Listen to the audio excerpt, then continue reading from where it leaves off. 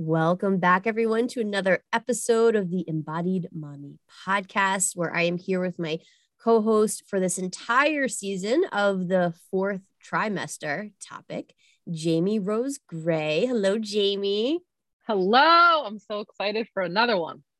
Another one. And everybody's favorite topic, especially other moms who are in the season of motherhood that you and I are at, which are two little ones still trying to figure this whole sleep thing out. And we are here with our guest, Janet Yakabuchi, to which we are going to ask all the questions about sleep. Janet is a postpartum doula and just a wonderful human being. And Janet, I'll let you introduce yourself. Hello. Thank you for having me today. Thank you for being here. I am a postpartum doula, a newborn care specialist and lactation counselor here in Rhode Island. It was through my own experience that I created what the business is now called Well Nested Rhode Island. This business is catered to new families, mamas that are in the thick of it, and just trying to navigate this whole new life, especially newborn sleep. Oh my God, yes. And I feel like that exactly is the type of support that every mom just dreams of. You're like a fairy godmother that just like comes into the house with all your tools and all of your knowledge and like, here, it's okay. This is how you do it, this and that. And this magical woman stays overnight at people's houses so that they can get rest and sleep, and she takes care of the baby. Like, wow. I know. I feel like Mary Poppins most days. Oh, what a beautiful thing. What a beautiful thing. And Thank you have so much knowledge to share, and also doing I guess we'll talk about all that stuff later. But okay, coming back to sleep. So, Jamie, what was your experience with sleep as a new mom in the fourth trimester? I will answer that question, but first I'll let you know that this morning, Goldie woke up at 5 a.m. I said, "Excuse me, bitch, what?" She was sleeping until 7 or 8. And the day I'm coming on here to talk about sleep, she's up at 5 a.m. I was like, I'm starting off the call with that. But she's a good sleeper. What was my experience with sleep as a newborn? That's a pack question. Can you remember that part? It was just chaos. The first weeks are just chaos. What I do remember, and I feel like themes of today will be like how quickly things change, how they can be in a rhythm for a couple weeks, and then there's a completely new rhythm.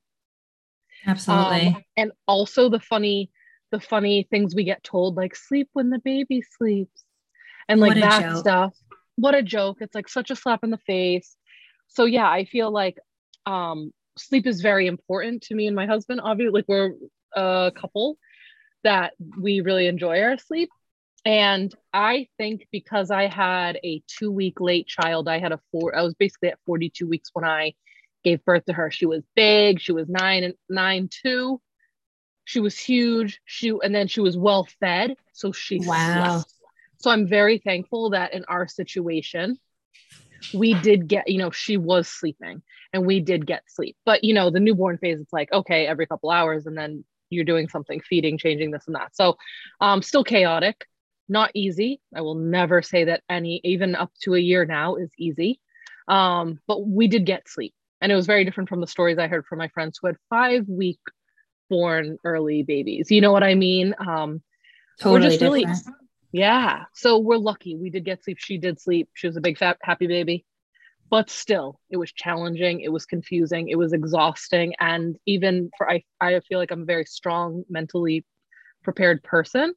That nothing can prepare you from sleep deprivation. So, it's so true. Like we had I don't know, we had a good but crazy experience, just like everyone else. Wow. Yeah, definitely when they're losing that sleep in the beginning, it comes to a shock and to everybody. It's like sleep deprivation. I thought I was mentally prepared for this, but whoa, okay. I don't think anyone could ever be prepared for the sleep deprivation or the mental and physical fatigue that comes along with the sleep deprivation. Yeah. It's like, I don't know why I'm bringing this back, but we've been talking about this, Alyssa, our pre-selves. You know, when you would have like a pull an all-nighter in school or college or your partying days, and you could pull that off, and it came with lots of substances, let's say, right, that were keeping you up. Like, you think you can handle that again? And like, I don't know, sober and like on a regular basis? No. Yes. Like, I think of like my younger self and I was like, oh, we used to stay out all night, maybe sleep 2 hours and then work a full day and like ready to go. Right. But forget throwing kids and a new world. It's the mental exhaustion. I think that really gets to all of us. And I think too, Jamie, like you said, it's the repetition of it. It's not like 1 to 2 hours of lost sleep, but it's every single night. And I know I had thrown the question up in the Conscious Parenting Facebook group with Holistic Tools, and I had asked to everybody in their like in your 4th trimester, what was the biggest surprise? And a couple people mentioned sleep, but one of them in particular said how surprised she was at how little sleep she was getting within those first few weeks home from the hospital.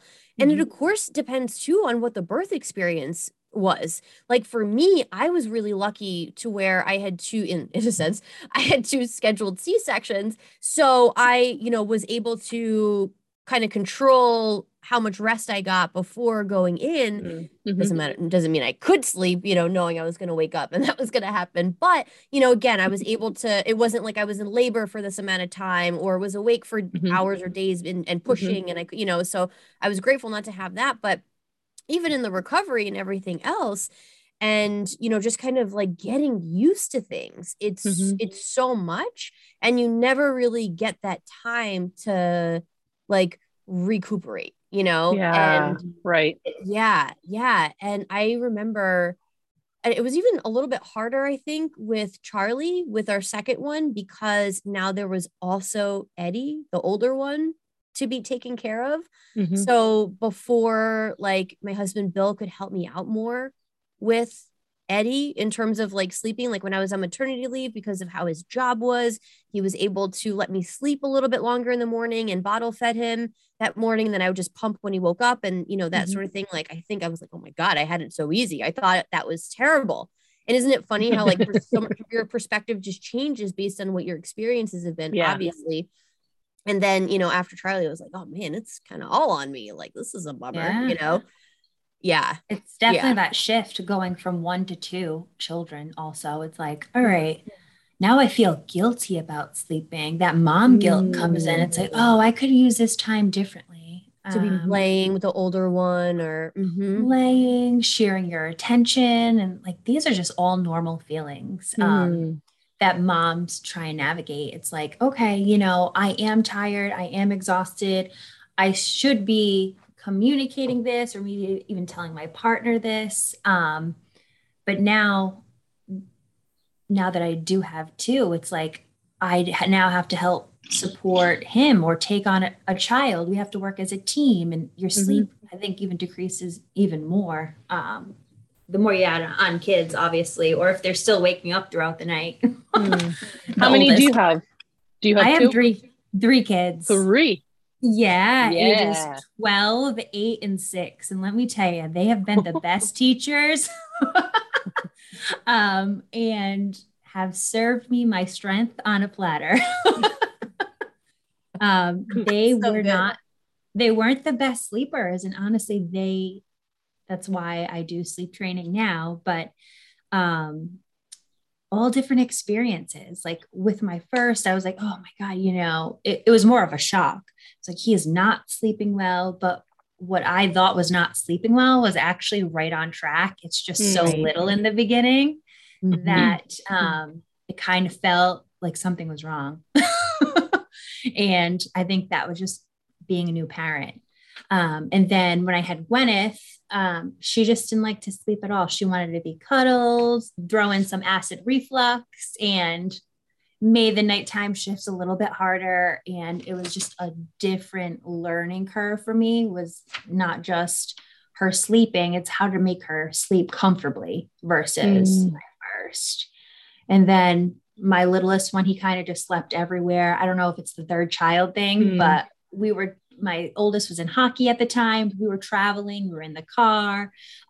He did a lot of sleep everywhere and kind of just was adaptable to where he was.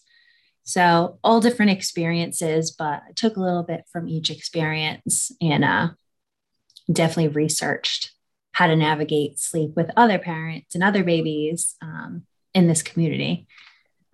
Yeah. Can I ask you, you brought up sleep scheduling, right? And just for our listeners, if this is the first time they're ever hearing about that, and I honestly, or would you say sleep training? I think this is like a concept that not everyone knows and talks about. Can you explain that a little bit? So there's sleep conditioning, which I do more of sleep conditioning because that's early on. I work with a lot of families from the first night they come home from the hospital. So the sleep conditioning is when you bring home baby and you're establishing a sleep environment. Like, what's a healthy sleep environment for your baby? How can you establish a daytime and nighttime routine to help develop their circadian rhythm, which is them being able to distinguish their daytime versus their nighttime. So that's kind of like the sleep conditioning aspect. And when you involve that's sleep conditioning. When you involve sleep training, that's more of like a rigid schedule where you're following what wake windows are, what an appropriate nap is, how many ounces they should be eating before a certain time period that will fill their belly enough to hold them overnight to have a proper amount of sleep. So I do sleep training, which is kind of incorporating the conditioning, which is the sleep environment with the schedule and helping parents guide through, okay, if you arrange this many feedings, this many naps, and so many wake windows, this might help you have more of success overnight, anytime after 9 p.m. So that's kind of what sleep training is. Cool. I don't do the cry out method, but I don't either. This is a gentle way. Yeah. Jamie, you asked about if I did that. So with Eddie, I don't think we definitely didn't. He was actually a really good sleeper at night. He never napped. So with him, it was about like he had to be in the stroller or in the car seat. We'd take him for a drive and then he'd stay asleep. We'd transfer him in and he would sleep for hours. Like it was great, except that we had to do that. Like he would never, ever nap in his crib. But Charlie, funny enough, Charlie actually slept better. Oh, I'm sorry. Hold on. Going back with Eddie, we did do cry it out with him. And it was immediate that worked. Like literally like the first time that he just went. And I always said, I was like, it was not going to be more than, I think it was 20 minutes. Like we would put a timer on. And if by that time he was still like freaking out or crying or anything, like we would go in. But I feel like I definitely didn't know enough about helping. And this is, I think, what we could probably use some tips today too about is like how to help them learn how to self-soothe, because that was something that Eddie actually had taken a pacifier, which was really helpful because that did help him go to sleep after a bottle. But when that was done, it was kind of a whole nother situation. And he never really had the other things to kind of help comfort him. And then with Charlie, he actually slept better in the beginning. I don't know what happened after 3 months, but he's not been a good sleeper. Like I've texted you, Jan, right? How many times? Yeah. I was like, and it was hard because, and honestly, like I have to admit, like, because I think I'm the type of person who's always fixing problems and that's just like who I am. I'm like, no, I can figure this out. I can do this myself. I can do this. Like, and oh my God, the amount of, I've learned now so much about baby sleep. I've watched all the webinars. I've, watched all the videos and talked to people and this and that. And I still think there's more to know because every child is just different. And I think to a degree, it's kind of like trial and error, but he has, even to this day, he's still getting up. Maybe like last night was actually a good night. And it was, I think maybe in the 4s and then in the 5s, he was up by like 5:30 or so sometime, but at least now he's kind of like staying in his crib a little bit longer, which is really nice. But with Charlie, I noticed that I had gotten in bad habits that I didn't with Eddie. because of the second child thing. I was scared that he was going to wake his brother up. So I would go in there very quickly. I would go right to nursing to sleep because he would fall asleep nursing. And that was the quickest way, the easiest way. And that was a really, really tough one to break because I wasn't really understanding at the time the difference between eating for hunger and eating for comfort. And he didn't really go for the solids quite as intensely as Eddie did. Eddie was just my little eater. Like he just always had been a really, really good eater and eaten a ton. And I think that probably helped too with the sleeping. And Charlie, I think, relied on the milk a little bit more, just did the milk a little bit more. Again, I think there were just more inconsistencies. I was spread so much more thin, went into this just kind of in a different way. So then, but to kind of talk to also about the sleep deprivation and how crippling that is. I mean, forget about trying to get work done, but then actually trying not to fall asleep at the wheel or stay awake during certain things. Like I was really starting to lose my mind. Like even my brother said something. He was like, whoa, he's like, I'm like, yeah, no, seriously, it's not good. I'm like, this is a bad thing right now. Like I am not sleeping over and over and, and it's again, because it's like, it'll be months of it, Yeah. It's so taxing on your body when you're adding up hours and hours of lost sleep. I think it's like within the first 24 months of your baby's life, you accumulatively lose about 6 months of sleep. Whoa. Yeah. Which is wild to think about. There are different, like Alyssa, you were saying, like, it's what worked at the time, like nursing him to sleep is what worked. I think when it comes to babies waking up in the middle of the night, our first natural instinct is, oh, it's time for a feeding. Right? They must be hungry. That's why they're waking up. I host a mom group and I brought up newborn sleep this week. And I said, just because your baby's waking up in the middle of the night doesn't necessarily mean to engage in a feeding. And they were like, wait, what? I don't have to feed them every time. And I was like, so when they do wake up in the middle of the night, sometimes they just need that extra soothing to get back to sleep. Normally, babies from say 0 to 3 months old, their sleep cycles are different than ours. They naturally awake around 40 minutes to change from light sleep to deep sleep. And through that transition, there's like a gap of time where they can actually wake. It looks like they wake up. Some babies have their eyes open. Some will squirm, grunt, lift their legs, and they're all over the place. And you naturally think in the middle of the night, okay, they're up. It's time to start the feeding. They're hungry, but it's actually them communicating that they need a little bit of help going from that light sleep to that deep sleep. Wow. So it doesn't necessarily mean hungry. It might mean, hey, I need a little help with soothing. Maybe I need the pacifier. Maybe I need a rub on the back or increasing the white noise. Little things like that. But you really have to know those. I mean, I do this for a living. I know what the cries are and how different they are, and what they translate to. But I think as a parent, especially a first-time parent, is you hear a cry and you automatically think, it's time, I'm on, let's start the feeding. Mm-hmm. With what you just said, were you specifically talking the 0 to 3 months with the grunting, the moving, that gap in time?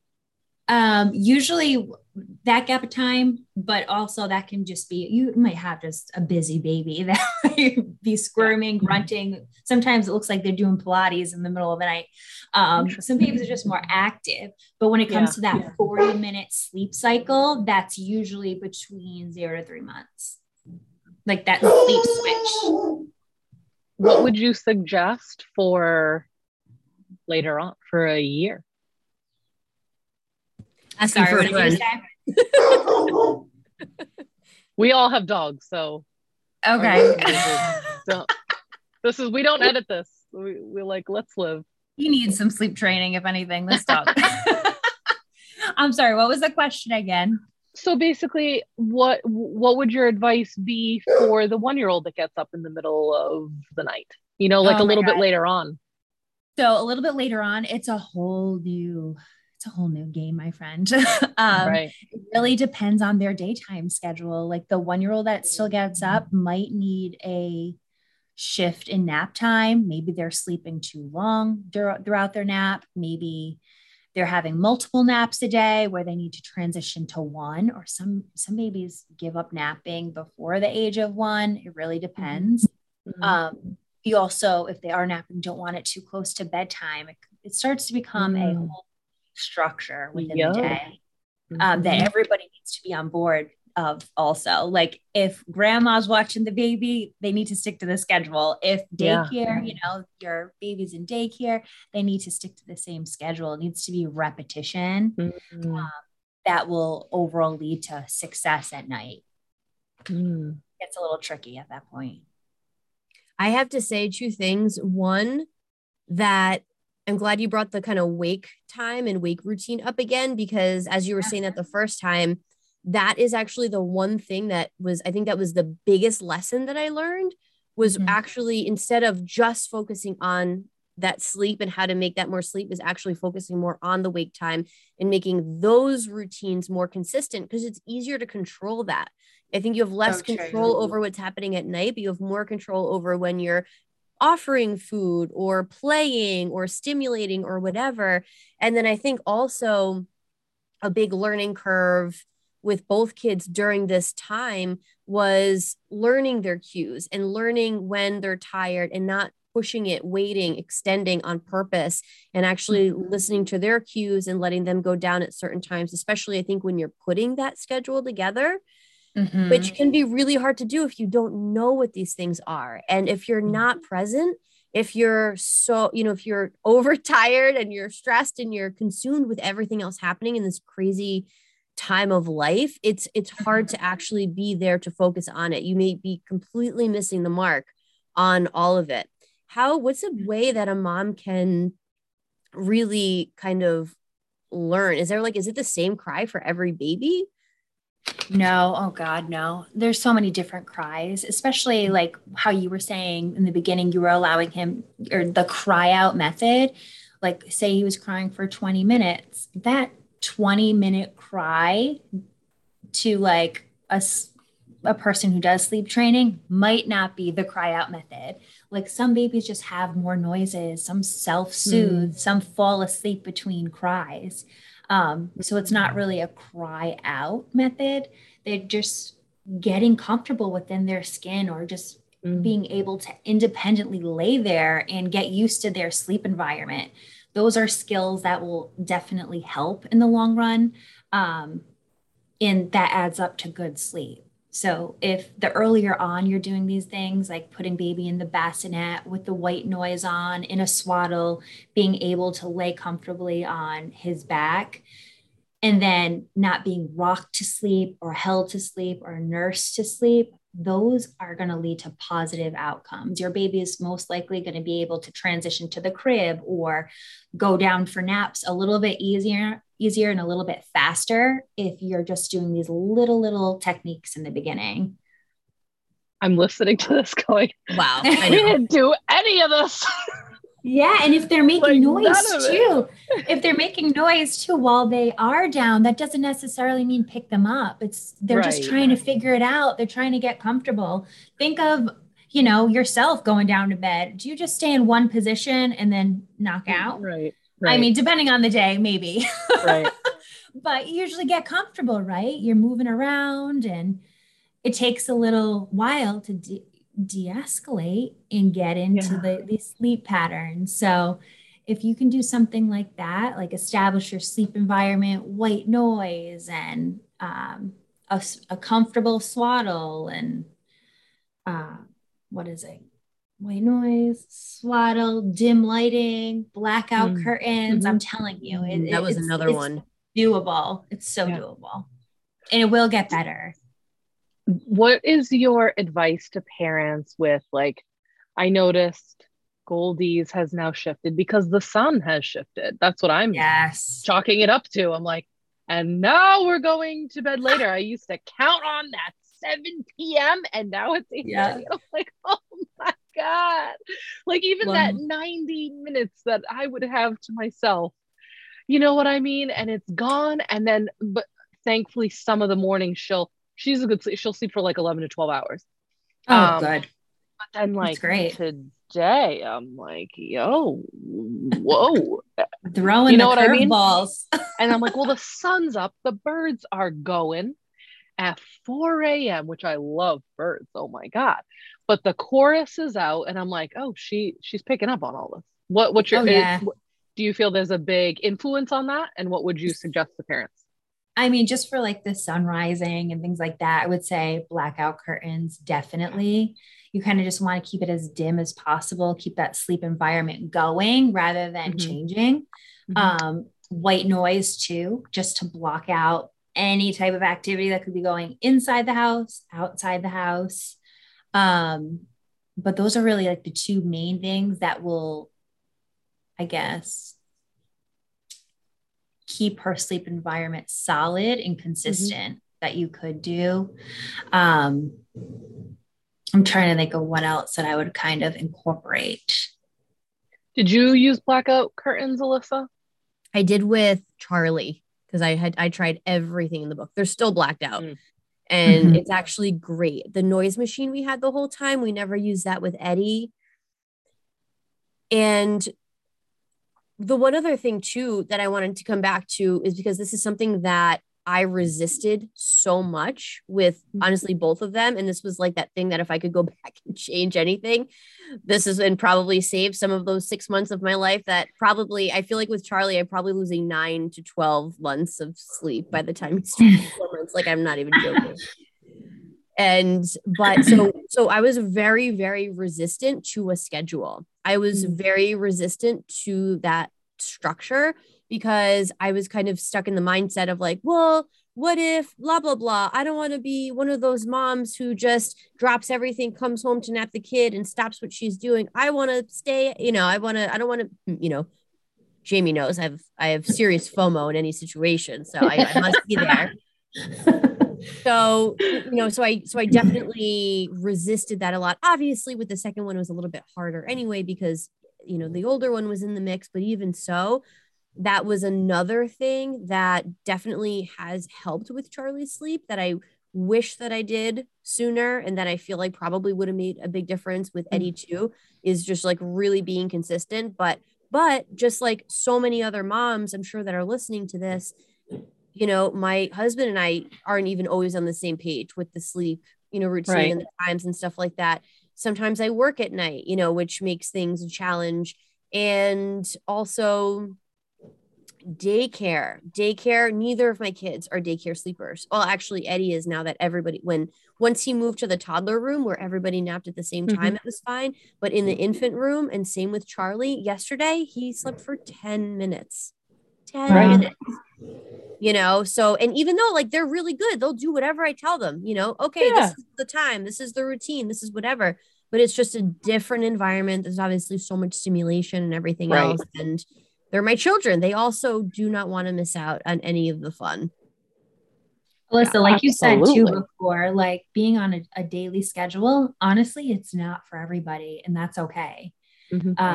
I always say to my moms, if you feel like you have to be in the house at this time every single day, and it becomes like this crazy routine where there's no enjoyment of it, it's affecting your mental health, then it's time to come up with a different like schedule, a little more freedom. You don't want to be confined to your house. Like you've been through that enough, especially the first few months of raising a baby. And seriously, we just got out of a pandemic. You need to get out of the house. Right. But if it's affecting your mental health, at that point, you do what you got to do, you incorporate getting out of the house in that schedule. Even if you're out and about and your child's taking a nap in the car seat, as long as it's safe and the baby's positioned okay, you got to give yourself some grace too, allow that time for yourself. This just sparked the boundary thing again. I know we did our last call was hilarious and amazing and fiery about like expectations and boundaries, but I feel like it needs to be brought up here too, in regards to if you do have a schedule and like setting up boundaries around that, like we just had family stay with us and we're all excited to be together, which is great. But like yours, Alyssa, like she's not gonna nap anywhere in the house if we've got a house full of people that are here to see her.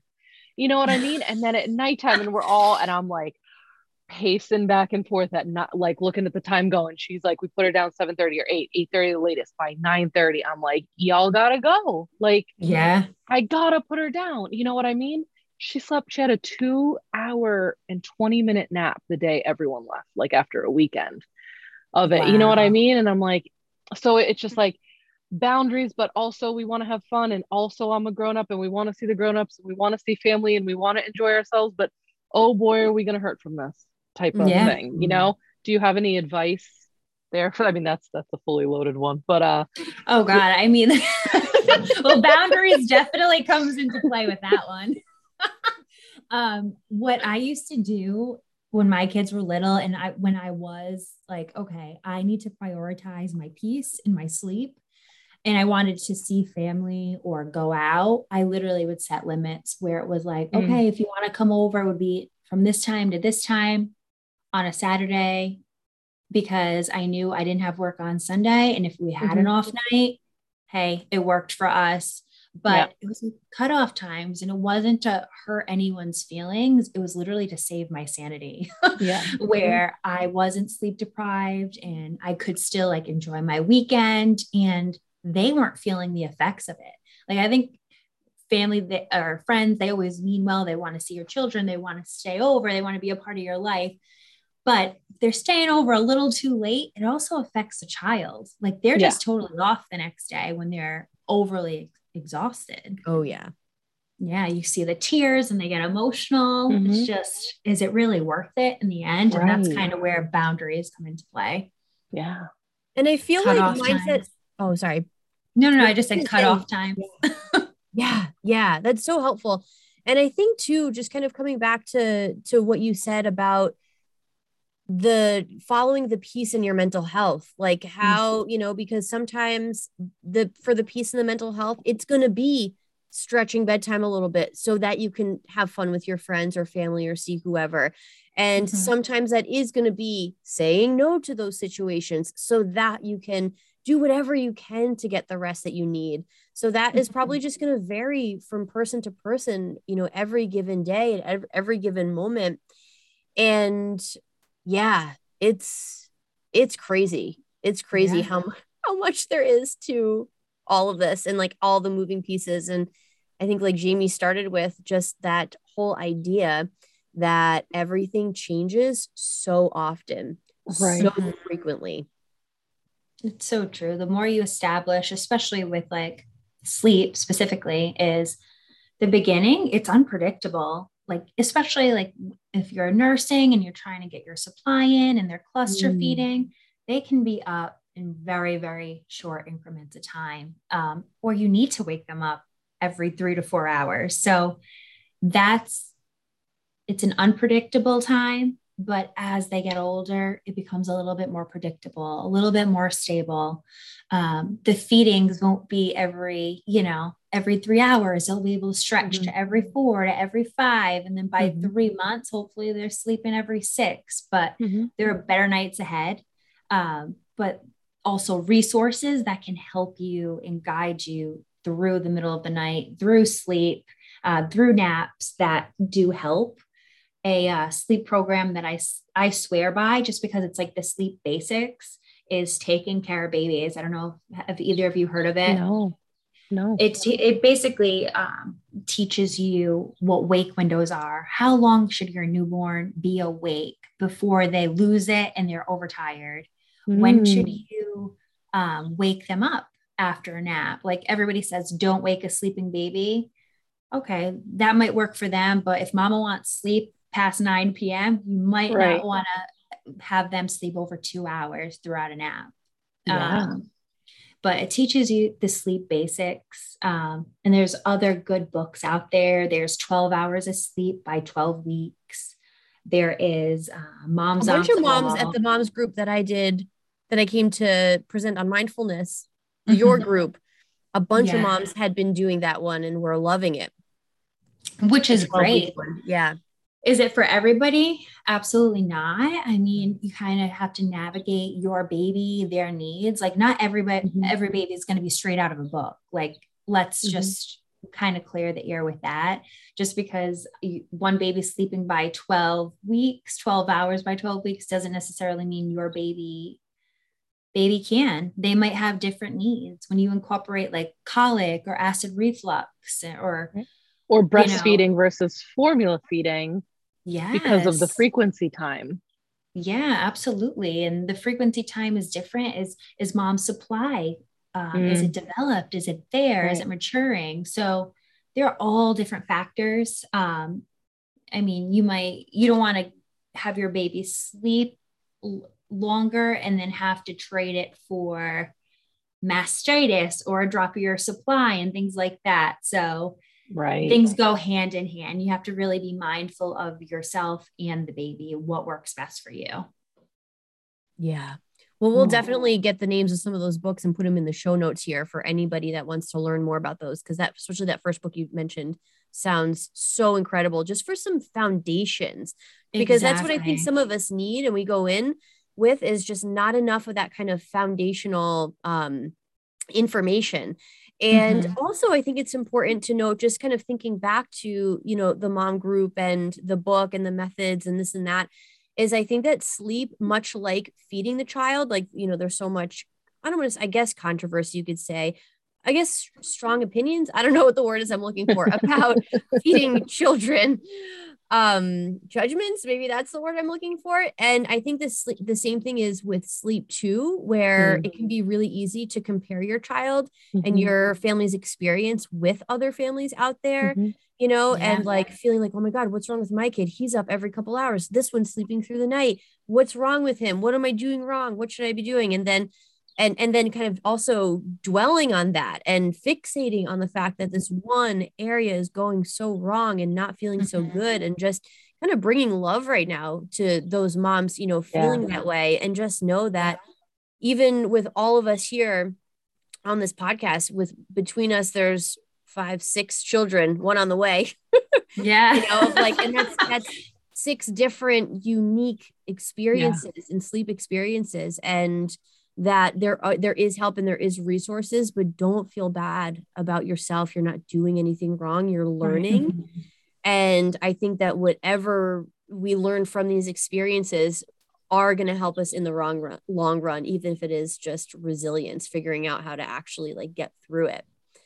And then one thing that I really wanted to touch on for our listeners, and maybe we can all contribute to this one too, but this is, how does mom get the best rest and the best sleep possible? Because we've talked a lot about newborn sleep and infant sleep. And, these are some of the things, or these are some of the places we can go to learn more about how to navigate that. But how about mom? Like, how does she get the most out of those slivers of windows of time to where she can actually rest? Anything anybody wants to throw out there to start? Yeah. I think it's just prioritizing and planning. I'm just a planner, I think, naturally, but I think when I lay down the law with myself and say, hey, there is a grace period within your day, just go lay down, like everything can wait. I have to make a mental note literally and say, this is how today is going to go. I'm going to lay down. My body is telling me to rest. And listening and actually doing something about it. Not every day, unfortunately, is going to be like that, but planning is a great way, and asking for help. You have to ask for help. It's such a big part of your recovery. And that was actually really hard for me personally to say, I need help with this. I really need to sleep. Or even asking my mom, can you come over and literally just hold the baby for 2 hours so I can get that rest, because I'm running on fumes. It's being honest with yourself also. And allowing your guard to be down and asking for help. Like, ask family, come up with a schedule, ask your mom or your dad to come over like once or twice a week. You can look forward to that time, or even like what I do is overnight care. Look into your overnight care resources, see what other providers are in your area that you could hire for a faithful amount of weeks so you can bank on that sleep. Oh, it's huge. It really is. It's such a game changer. Yeah. I would throw into like really listening to your body, listening to your instincts. I'm big on this practice, and the idea that this tide will pass. I remember like at early weeks, early months on with the baby, I was just so exhausted. I could also lay down at 8 p.m. and like go to bed. Now that she's older, I got into the space where I'm like, oh, I want some freedom at night. This is actually I was just so tired at the beginning where I was like, okay, she's going to bed. I'm like, okay, it's 8 o'clock. All right, bye. I just let myself go with it. I wasn't really putting myself up against like, but your alone time and your quiet time. I just let it rip. As she started to get older, I noticed I was going to bed a little bit later. Also checking myself with that, like, don't let it go too far because then you're up with those crazy hours, but just like allowing myself to have those times and listen to my instincts. Also, now that I'm pregnant again, I have to do what you just said. Now I'm like, okay, you know what? Jamie's got her. My husband's name is Jamie too. He's like, he's got her in the other room. They're fine. I need to go lay down. And I remember talking to Alyssa about this. I can't actually ever nap past 20 minutes. It's like a 20-minute, 30-minute window. And Alyssa thankfully was like, no, that's a good nap. Like you don't want to necessarily conk out for 2 hours in the middle of the day and mess up your rhythms. Right. So I'm like, true. Jamie, go lay down, go fucking lay down. You're going to naturally wake up in 25 minutes and you're going to get up and you're going to be fine. So just like allowing myself to have that time, and even laying on the couch during crank o'clock with her, when she's cranky and I'm cranky and we're all cranky, I'm just laying down and watching some British baking show and like not feeling bad about it. Yeah. You know what I mean? So that's where I'm at. Like just like listening to myself and not making myself feel bad about any of those decisions. It's so hard to do, isn't it? It is. Like that really takes some practice to be like, I'm just going to sit here when I have this mental list of things I should be doing. Yep. And listen to what my body needs. It takes a lot of practice to do that, but it's so necessary. It is so necessary. I want to go back to that asking for help thing, right? How it can be so challenging. And this was one of the things that came up for me, in case any of our listeners too can resonate. So for me, my husband, went back to working, I think 2 weeks after, with Charlie. And again, because we also had Eddie, our older one, in the mix and everything, I still do feel guilty asking Bill for help with that sleep, because he has to get up and work, and he, does manual labor and stuff and works crazy hours and this and that. So even though like I'm still worth it, and I know like intellectually that's crazy, it's okay for me to ask for that help.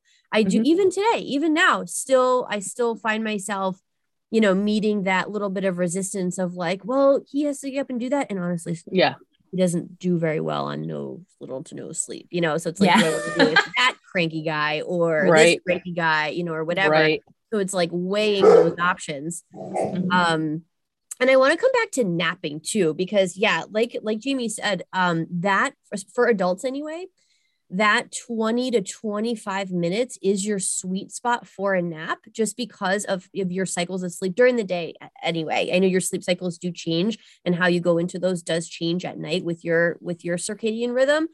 So how do we, I kind of want to give some tips real quick. I love talking about sleep. I'm actually very passionate about sleep. I'm just used to talking about it with adults, not with these little children, which is where me falls. I'm like, Alyssa, we just need to work with each other. I'll work with your kids. You can work with me because I'm not sleeping and your kids aren't sleeping. This is very true. I know. I don't know why we haven't thought of this one sooner. I know. Yeah. So how do we make the most of that time? And I think coming back to what Jan said about scheduling, actually planning, setting that intention that this is when I'm going to do it. And obviously, you know, we can't talk about all of this without saying we need to check our expectations out the door, right? And we need to actually be realistic about what we're going to get done. Like weeks like this week, all right, this week my family either ate, I cooked, or the house is clean. They don't get both this week. You know what I mean? And I'm just like, that's what it's going to be, and kind of being okay with that. So I think knowing that you're not going to be like burning through your to-do list the way that you normally would. Life is different right now. You need to prioritize and make that sleep a priority, because you're going to be able to put more energy towards other things anyway when you give yourself that time to rest. So just like, I think we need to just follow a lot of the same advice that we're giving for our kids, right? Which is same time every day. How can we be consistent with it, right? What are the little hacks? What's your sleep routine? Maybe you don't need to be swaddled and have your diaper changed, or depending on how far postpartum, maybe that is exactly what you need. But didn't know that one was coming out. But yeah, so, you know, so whatever that is for you. So is that, like, I'm a huge fan of sleep masks, earplugs. And I know some moms are a little hesitant with the earplugs, especially if there's not another adult in the home, but or somebody in the house at the time. But I will tell you, and I don't know if this is just whatever, I do have very sensitive ears, and I know that is a thing. Once you have kids, all your senses are super heightened, especially in that initial time. But with my earplugs in, I don't hear my husband snoring next to me, but if my child makes a sound in the room next door, I can hear it. So for me, wild. Yeah, it actually is creepy. It's freaky, but it's true. I literally I have to wear earplugs, because otherwise all I can hear is everything, because I'm very sensitive. And then, but that really helps me. I could even tell you guys the earplugs, because there's earplugs that I really love. So if you need suggestions, I do. Yeah, I need all the tricks. Yes.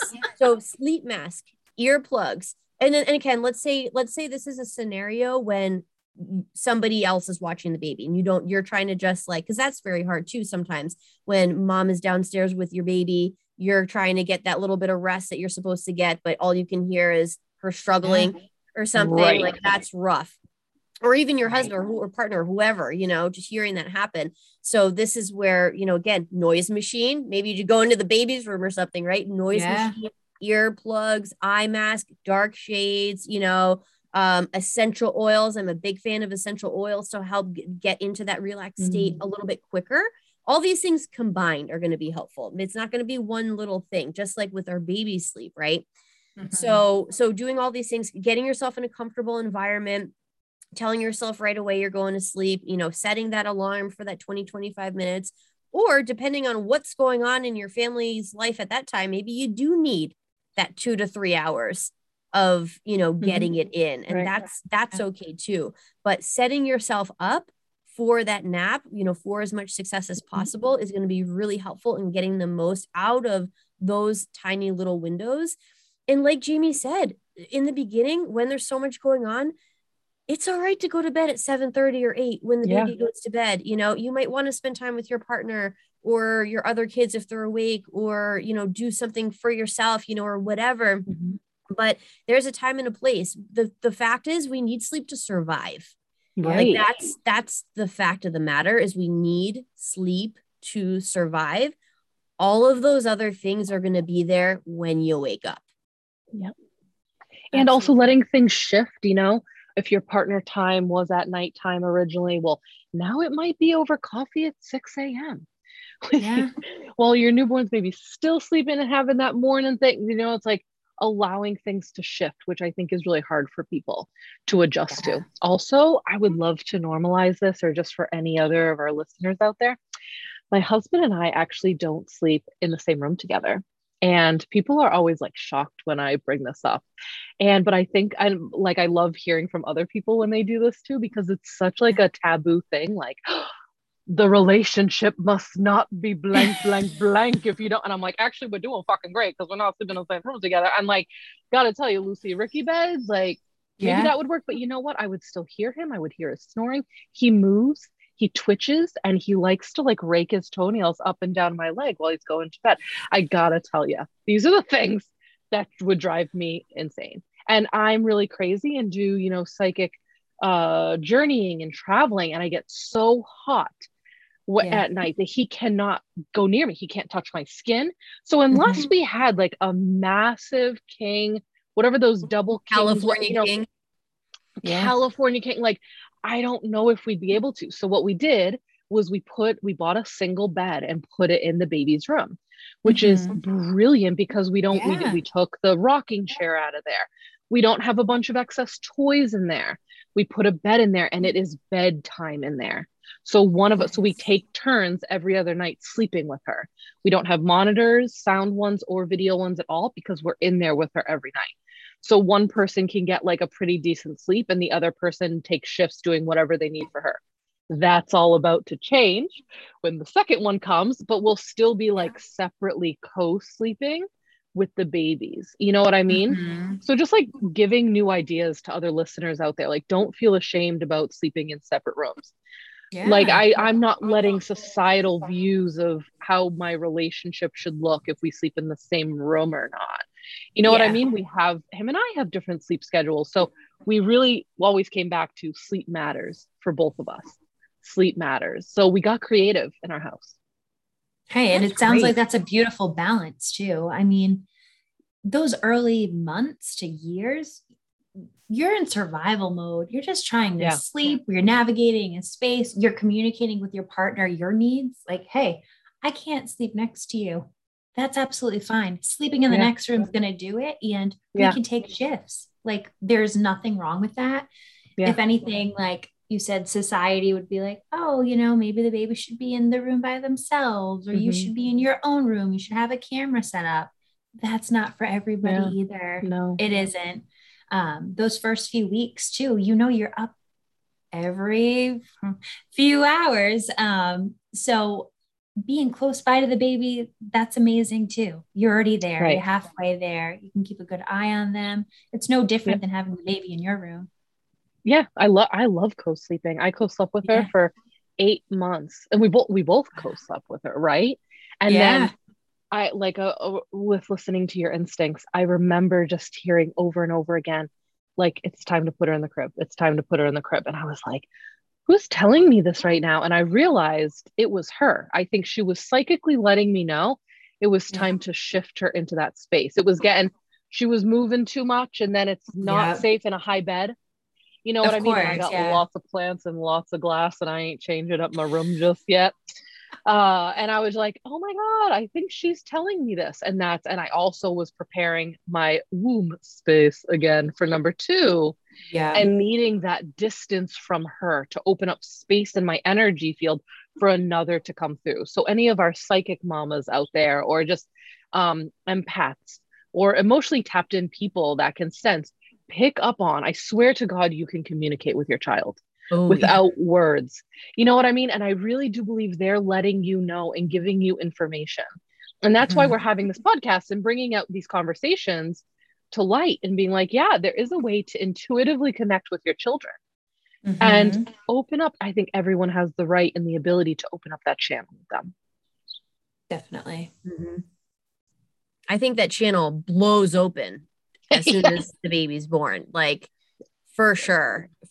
And I think the more I opened up energetically between the 2 kids, that definitely heard all those messages so much more clearly with Charlie, just because I think I'd already been, and because, when I was pregnant with Charlie, I was already doing Reiki all day, every day, so I was already connecting with him energetically in that way before he was even born, and then kind of continued to have that open. And I think, again, that's one of those things where you don't kind of know really until you're in it, sort of what that feels like, what that looks like. And I think it just goes to show too the power and the impact of prioritizing your own self and your own self-care. Because I don't know about you, Jamie, but if I'm sleep deprived and not doing my best or feeling my best, my channel's not open. Definitely not open. So I can't really connect with anybody or anything in that way unless I am in a more nourished state, which I guess it's easier said than done for sure. But without setting the intention to do so, without actually committing to doing something differently, then nothing is really going to change. And you're just kind of a victim and waiting and waiting and waiting. And yeah, it is going to be a little bit of a waiting game to like, okay, there is going to be, okay, maybe after that next growth spurt or that next or whatever, maybe then something will change or shift in a way that's going to help get out of this. Sometimes that is what it is. But I think also we can make a choice to find some kind of peace in the moment, no matter how hard things get. I really do believe that. Obviously, that's going to be different and look different for every person because we're all up against our own unique challenges and situations. Ooh. Yeah. All the sleep talks. I know. I feel like we've probably only even like hit the tip of the iceberg on this conversation too. Well, you know what always happens? Shaking her head, Definitely. Yeah. We're gonna think of like this happens every episode we record. I think of all of these things, questions or things I wanted to say after the fact. So I'm sure other things will come up, which is why, you know, we definitely encourage communication with us. All of our contact information is in the show notes. We want to continue to hear from everybody, you know, about your experiences, what questions you have, and probably most importantly, sharing this podcast and this information with other new or expecting moms who maybe need to hear some of this information and need to know that they are not the only one with a baby that is not sleeping at night. So many moms have been through this, and there are resources and tips and tricks, and just kind of give yourself that grace and be patient with yourself through that process. Yeah. And then I'll just kind of open it up too for any other thoughts arising for either of you two, or any other questions even, Jamie. Oh, go ahead. Yeah, you're back. Sorry. I was going to say, I think, Alyssa, what you said is kind of just giving yourself grace. And like you witnessed yourself being in mom group that day, there are a few moms who were just like, well, my baby's not sleeping through the night, or what am I doing wrong? Everyone is so easy to kind of look within and be like, how am I contributing to this? Right. And I guess my advice, or to any mom listening, would be your baby most likely is hitting their own developmental appropriate milestones. Not every baby is going to do the same thing. There are a ton of factors that go into stable, healthy overnight sleep. If your baby is eating the proper amount of ounces, their schedule is healthy, where they have appropriate wake windows and a nap that's long enough or short enough, and you've established a safe sleep environment with a sleep safe routine, you're nailing it. You're doing exactly what you should be doing. If your friend's baby's sleeping through the night at 6 weeks versus your baby who might be even 12 weeks, please just give yourself grace and know better days are ahead. Better nights are ahead. There are resources out there to help you catch up on sleep that you may be losing. And it's a matter of time that your child will be sleeping like your friend's baby, but give yourself that grace. I also just want to point out to everyone says, oh, my baby's not sleeping through the night. They're not doing this.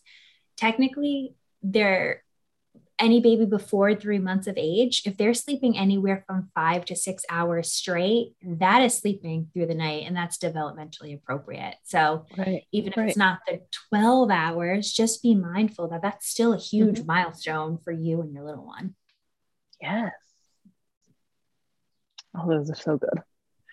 I want to just add in to the end of this, as I think we do in many of these calls, like overarching intention I have is to help shift the relationship between mothers from judgment to helpful, from judgment to supportive, for us to empathize with each other.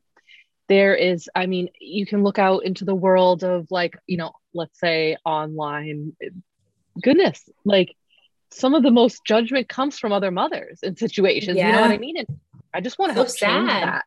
It is so sad. And it's crazy how we're attacked on any level. If you have a point of view or opinion, whatever.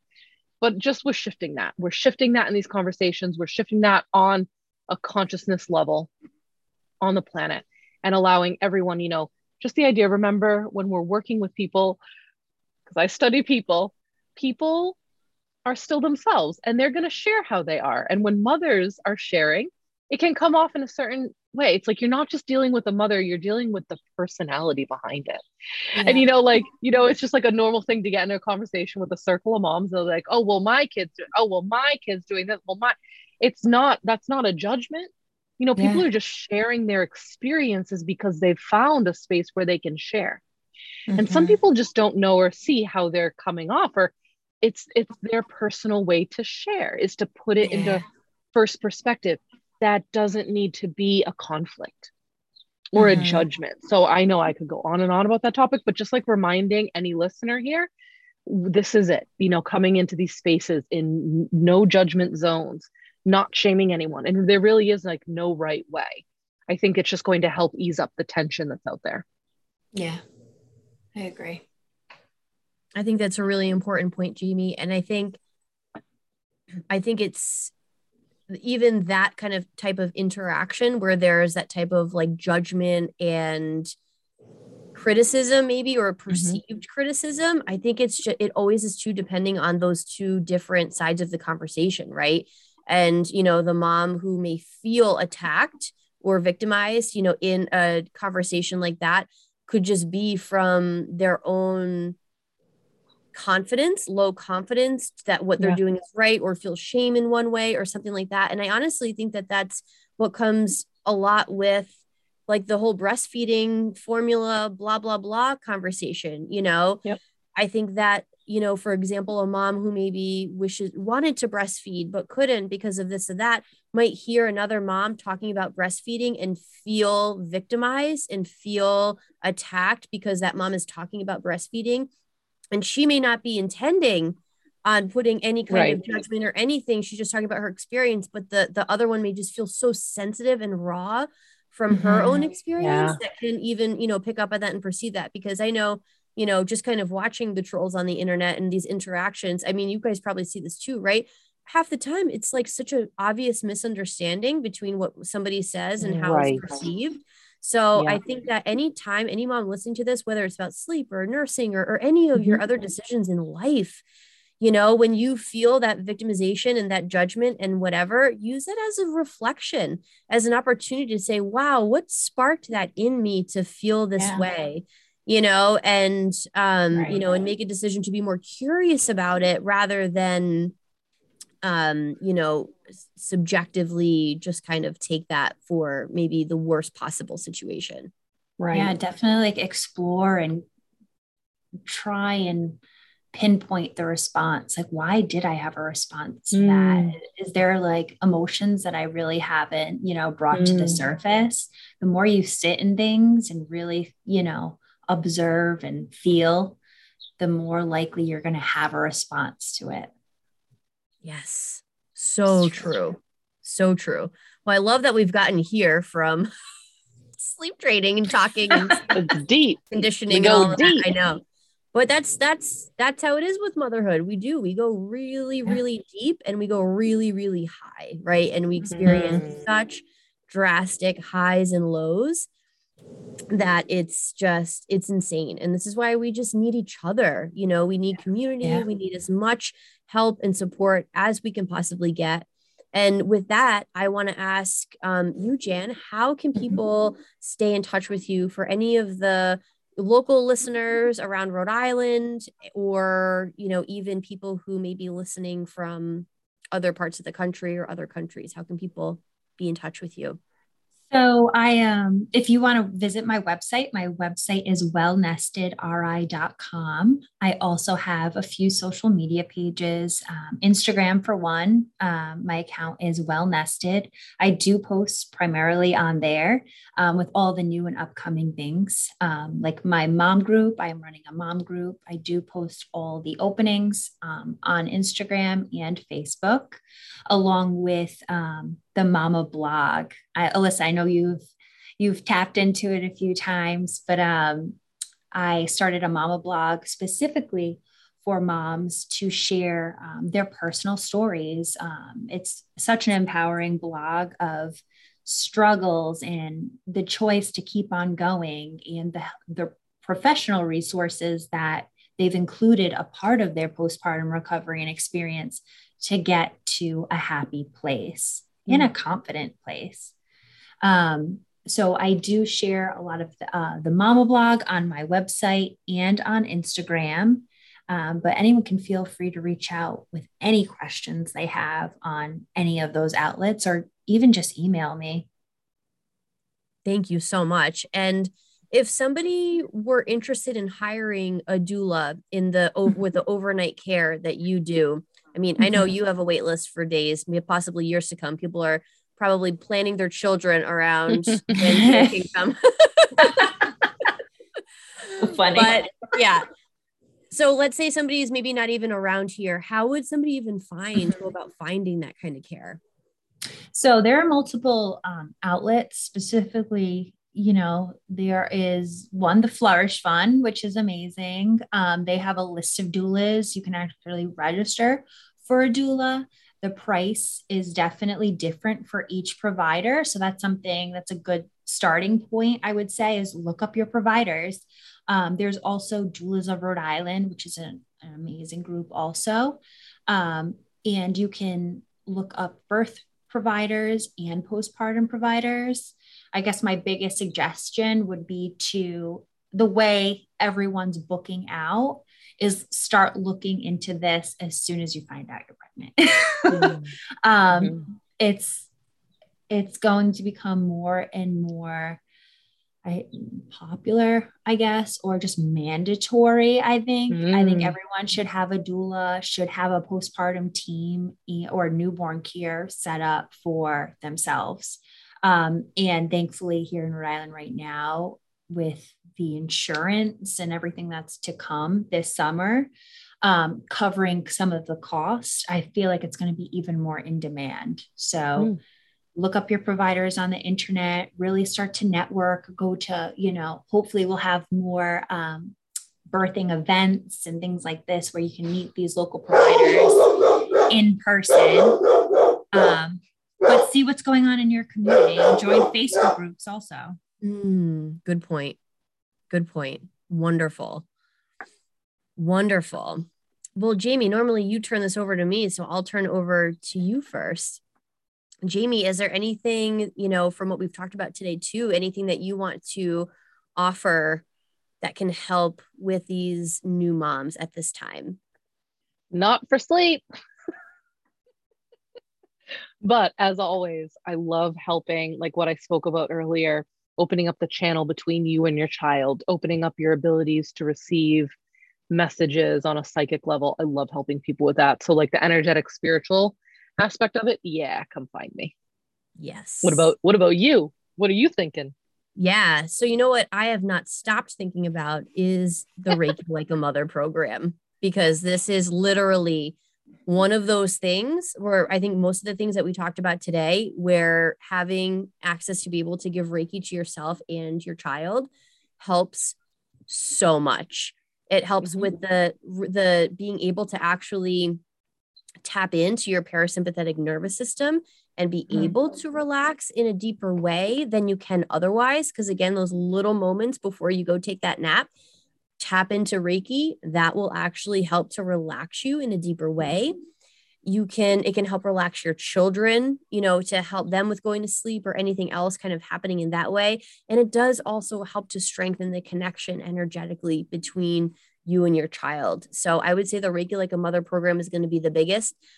Within that program is when you learn how to do Reiki for yourself and your family. And we talk about a bunch of different other aspects of self-care, like mindfulness and, boundaries and heart-centered opening and things like that, are very important on the energetic level.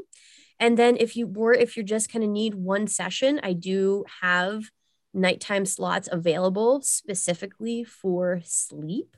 So if anybody is really struggling and not able to get to sleep or relax in any way, then that is an option as well. But I say learn the tool yourself so you have it. Once you have it, you always have it. And it's one of those things I just recommend to every mom, no matter what stage of life. Beautiful. All right. Well, thank you all for being here for another wonderful episode. Thank you for everybody listening and being a part of this, adventure, and for being here and, supporting yourselves, supporting your family in any way possible. And again, reach out to any of us with any questions, any topics you want to see covered, or if you just want to be seen and heard in your experience. I definitely recommend, and we're certainly going to put a link in the notes about the Mama blog, because I think that is just really, so many people can resonate, with those stories. And thank you all. And until next time. Thank you. Thank you. Thanks for having me.